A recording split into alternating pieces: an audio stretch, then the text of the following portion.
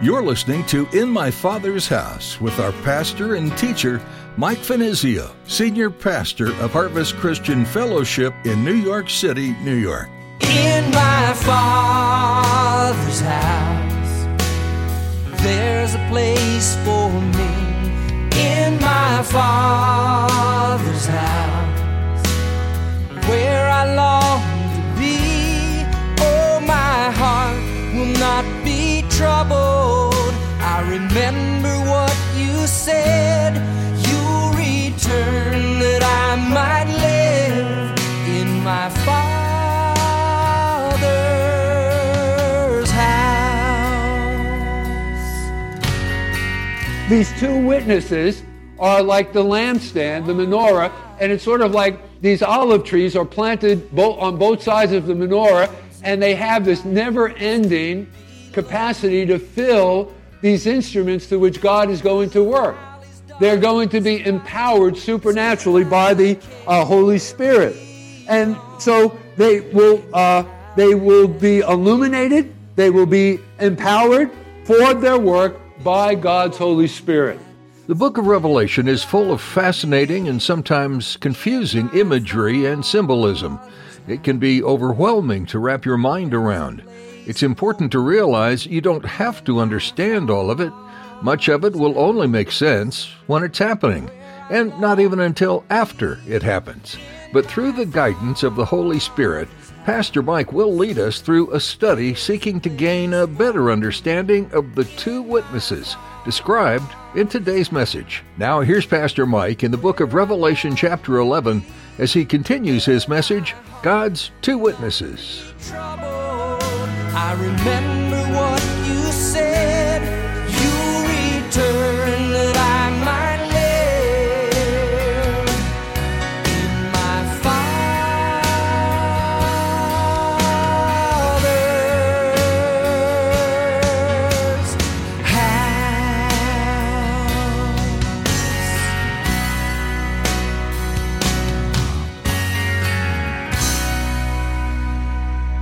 God, even as he stepped in during the time of the Holocaust, right, steps in once again, and he leads his people, Israel, to this rock city of Petra that's referred to in the book of Isaiah in chapter 16 in verses 4 and 5.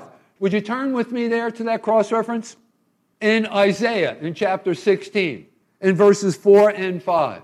And I'll wait for you for a moment. Isaiah chapter 16.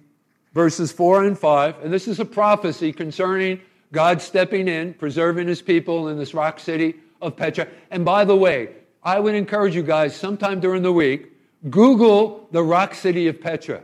It's really another amazing architectural masterpiece. They actually carved this city out of rock walls, rock mountains. It's an amazing feat, really, architectural feat. It's a masterpiece. And there's a lot on the internet that you can read about it. Really, it's just amazing. Well, anyway, God is going to lead his people into that rock city of fortune. And you know what? There's only one way in. You can't go out the back way. There's only one way into this fortress.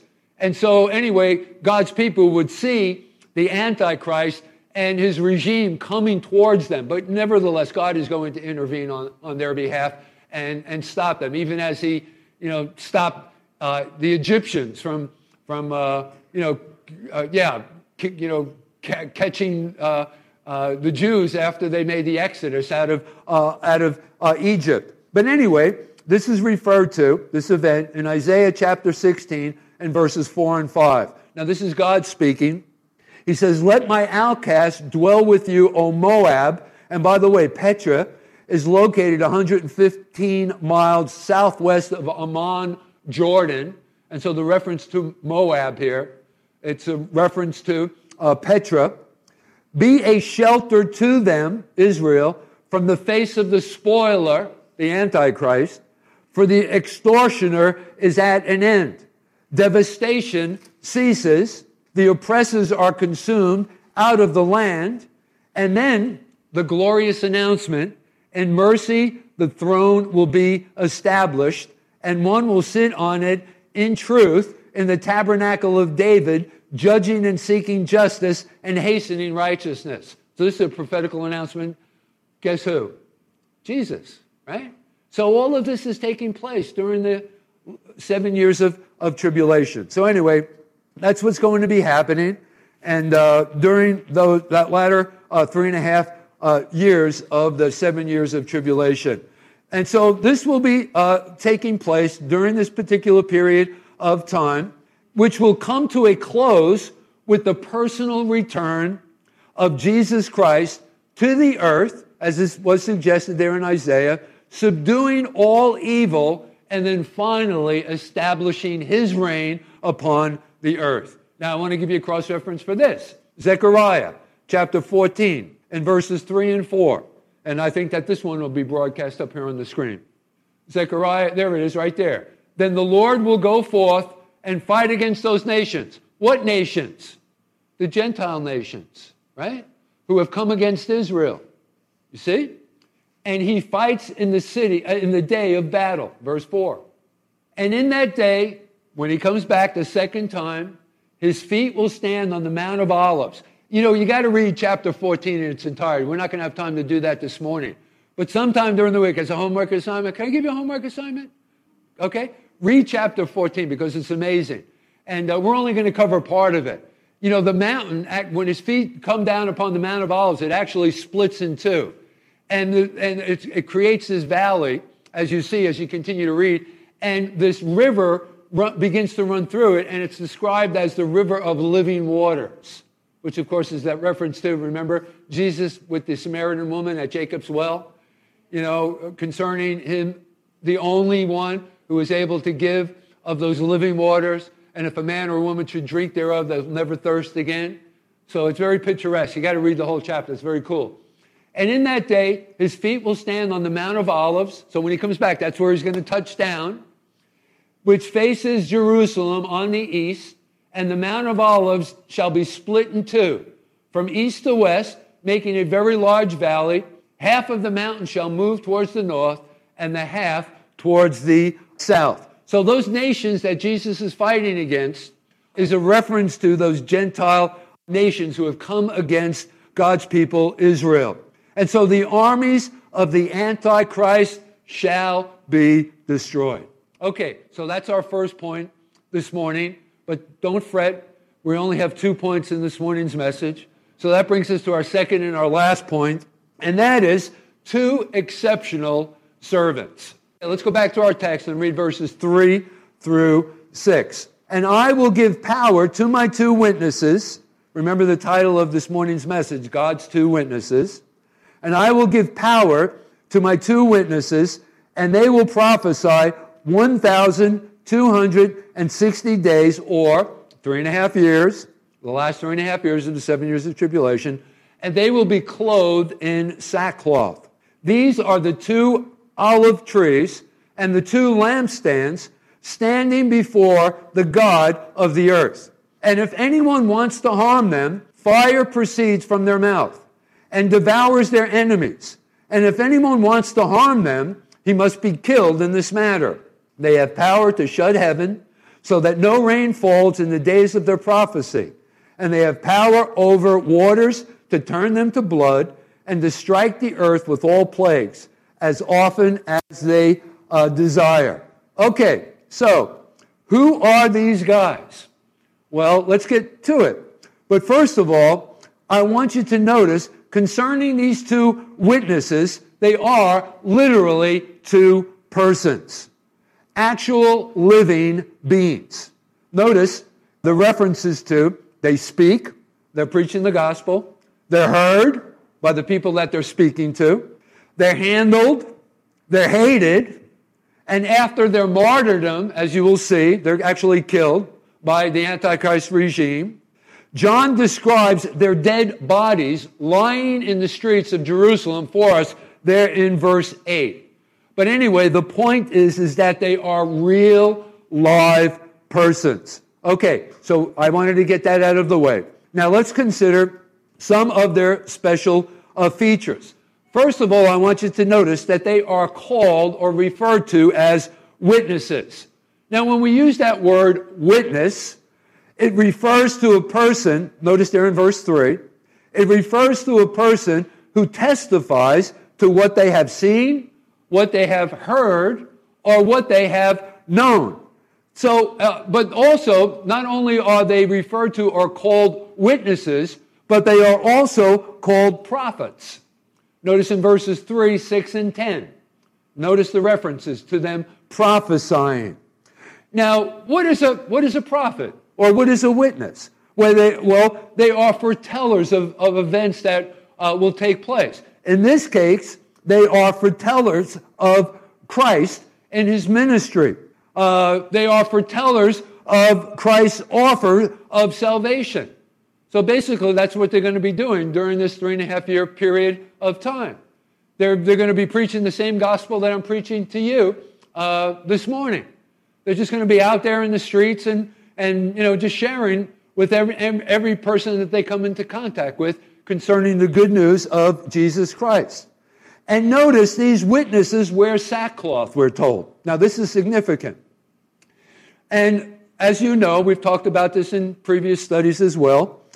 Sackcloth is a garment that was worn in the Eastern culture when one was expressing mourning or declaring a need for repentance. So this was just another way by which their message was declared or expressed. So obviously, their message that they were proclaiming included the need for the people who were hearing that message to repent of their sin. So that was the reason for their wearing the sackcloth. But then also notice in verse 4, they're called the 2 olive trees and 2 candlesticks standing before the God of the earth. Okay, what in the world is this all about? Well, I would encourage you, or rather I would appeal to the book of Zechariah in chapter 4, and sometime during the week I'd encourage you to go there and check it out for yourself. But this is a picture. Them being portrayed as the 2 olive trees and 2 candlesticks is a picture that's actually taken from the book of Zechariah in chapter 4, where 2 olive trees represent 2 persons. Who were those 2 persons in Zechariah? The high priest, Joshua, and the governor at that time, who was Zerubbabel. Remember, we've been studying this in our Nehemiah series on Thursday evenings. These were men who were the media whereby the word of God was communicated to the people. Now, these 2 witnesses. So what's the connection between Zerubbabel here and Joshua and these 2 witnesses? Well, these 2 witnesses are presented as this lampstand. And remember, throughout the Old and the New Testament, remember in chapter 1, when John receives the revelation, remember the trumpet, and he turns and he sees Jesus standing in the midst of the 7 golden candlesticks. And remember, we've already established the fact that the menorah, or the 7 golden candlesticks in the Old Testament dispensation, represented the nation of Israel. In the New Testament dispensation, it represented the church, right? But either way, it is the conduit through which God was going to work. In the Old Testament, he was going to work through the nation of Israel. In the New Testament, he was going to work through the church, even as he does today. So that's the connection between these 2 different parties. Joshua, Zerubbabel, and these 2 witnesses. So let me say it again. These 2 witnesses are presented as this lampstand, okay, the conduit, the vehicle through which God was going to work. And then notice the olive trees. Now, these olive trees produce what? Oil. Oh, yes, I know olives. But we make oil, okay, from olives, right? Listen, I'm Italian. I have like a huge bottle of olive oil sitting on my kitchen table, and we use it for just about everything, right? But the oil, as you know, right, and is a symbol of the Holy Spirit, both in the Old and New Testament alike. So what's the connection here? Well, these 2 witnesses are like the lampstand, the menorah, and it's sort of like these olive trees are planted on both sides of the menorah, and they have this never-ending capacity to fill these instruments through which God is going to work. They're going to be empowered supernaturally by the Holy Spirit. And so they will be illuminated, they will be empowered for their work by God's Holy Spirit. So that's the picture. Did I explain that okay? These two witnesses have a special calling, special service, special ministry. They are the witnesses, God's witnesses. And listen, they are powerful. And obviously, according to what we read here from our text, they are given supernatural powers to defend themselves, according to, notice, verses 5 and 6. Who are these guys? Well, I got to tell you something. We're not quite sure, and it is open to speculation, but I'm going to share with you some, I believe, are plausible explanations of who they might be. But let's suppose that one of them is Elijah. Elijah, who we know from the Old Testament, which is a good possibility. I mean, think about it, because Elijah never experienced a physical death. In 2 Kings in chapter 2, in verse 11, we are told that he was taken by a chariot and horses of fire in a whirlwind up into heaven. So Elijah never died. Throw this into the mix. In the book of Malachi, in chapter 4, in verses 5 and 6. Now, this is a good bet that it's Elijah, and this is one of the reasons why, I'm almost positive that one of these witnesses is Elijah. Notice what it says there. Behold, I will send you Elijah the prophet before the coming of the great and dreadful day of the Lord. And by the way, during Passover, the Jews, when they have their Seder, do you know that at their tables they actually have an empty seat? And who's that seat for? It's for Elijah. And it's just a part of their ceremony of celebrating the Passover. So even today, the Jews set aside a seat, an open seat. No one can sit at it at the table for Elijah because of what is recorded here for us in this passage of Scripture. Okay, let's go on, verse 6. And he will turn the hearts. So this is what's going to be going on during the last part of the 7 years.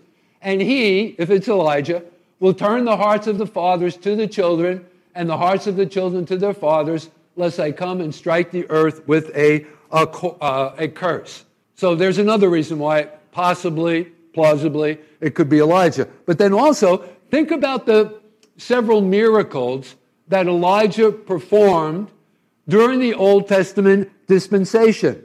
Some of the same miracles that these two witnesses are able to perform. Like, for example, withhold rain from the earth.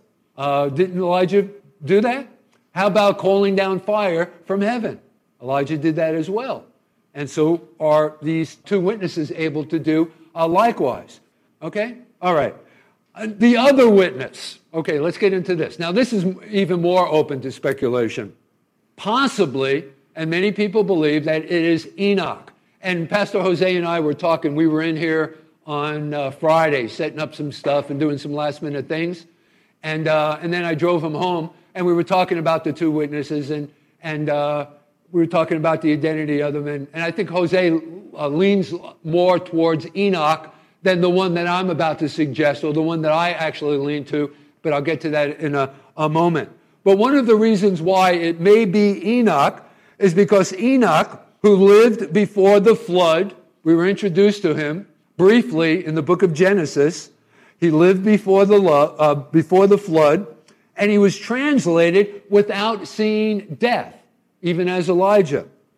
In Genesis chapter 5 and verse 24, we are told that Enoch walked with God, and he was not. In other words, God took him, sort of like the rapture, right? Like a rapture of the church. Another reason why I think that many people believe that it is Enoch is because Enoch, like Elijah, was a prophet of judgment.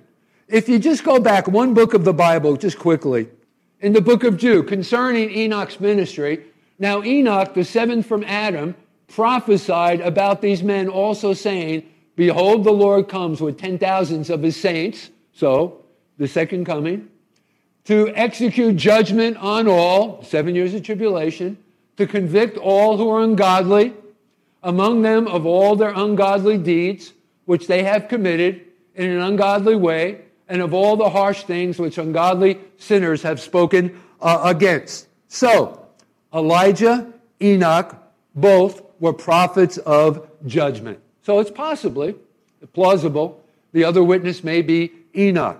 But this is the one that I lean more towards as the second. I'm almost persuaded that it's Elijah, but I think Moses might be a good bet.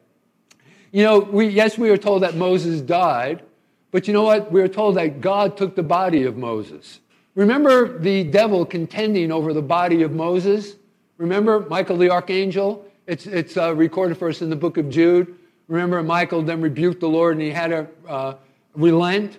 And so although we are told that Moses died, it wouldn't be any big deal for God to resurrect his body or breathe life back into him, even as he did Lazarus, right? But I'll give you one of the reasons why I believe that it might be Moses is because the capacity that Moses had to draw and call out the plagues upon Egypt, one of which was turning the water into blood. And even as the witness, one of these witnesses, or both of them, were able to turn water into blood. So how many of you think it's Enoch? Just lift up your hand. How many of you think it's Moses? Lift up your hand. All right, I don't know, whatever. Again, listen, you know what? We're going to find out. How cool is that, right? And, you know, not only are we going to find out, we're going to have the ability when we get to heaven to talk to these guys. Could you imagine that? Talking to Moses? Yeah, Moses. Where's your Moses now, right? And, all right, so anyway. But notice here, let's go back to our text now. Verse 7. Notice they are persecuted and overcome. Let's go back to our text in verse 7. When they finish their testimony, and not a moment before, the beast, the Antichrist, that ascends out of the bottomless pit will make war against them, who? The two witnesses, and he will overcome them and he will kill them. Now, what's important here is that these two witnesses, like all true witnesses of Jesus Christ, are immortal or bulletproof until their work is done. Notice what it says once again. They were killed after they had finished their testimony. Now, this is not the only testimony to this fact. I mean, think about Paul. Think about Paul and his ministry. Think about some of the hardships and struggles and difficulties and antagonism that he had to put up with, that he had to deal with. And how many times did God spare him so that he could finish his testimony? And again, let me say this. I think that this is important.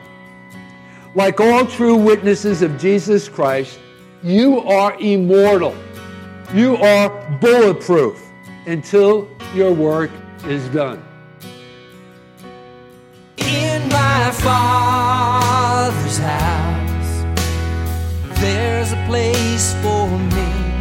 In my Father's house, where I long to be. Oh, my. That's all we have time for on this edition of In My Father's House. Did you know that you can listen to Pastor Mike's teachings on your favorite podcast app? Just search for In My Father's House with Mike Venizio and be sure to subscribe. And let us know you're a listener in the comments. We'd love for you to join us for worship this Sunday at Harvest Christian Fellowship, too. Check harvestnyc.org for service times. You can reserve your seat by clicking on Contact and then the Register link. We're located in Midtown Manhattan, and there's easy access from Port Authority on 42nd and Penn Station on 34th. If you're not in the area, or if you're unable to attend in person, we'd still like to have you be a part of our time studying God's Word. We're live streaming our services each week, and you can connect on our website. Again, that's harvestnyc.org. If you'd like to catch previous Sunday messages, click on the Resources tab. You can also watch services through our Vimeo link or connect with us on Facebook and Instagram. Links to all of these are available at our website. One more time, that's harvestnyc.org. As we wrap up our time with you today, we'd like to ask you to join us in praying for all those listening to Pastor Mike's teachings. Please pray for open hearts and open ears to hear and accept truth. Thanks for praying, and thanks for joining us today. We look forward to our continuing study of Revelation next time, here on In My Father's House. There's a place for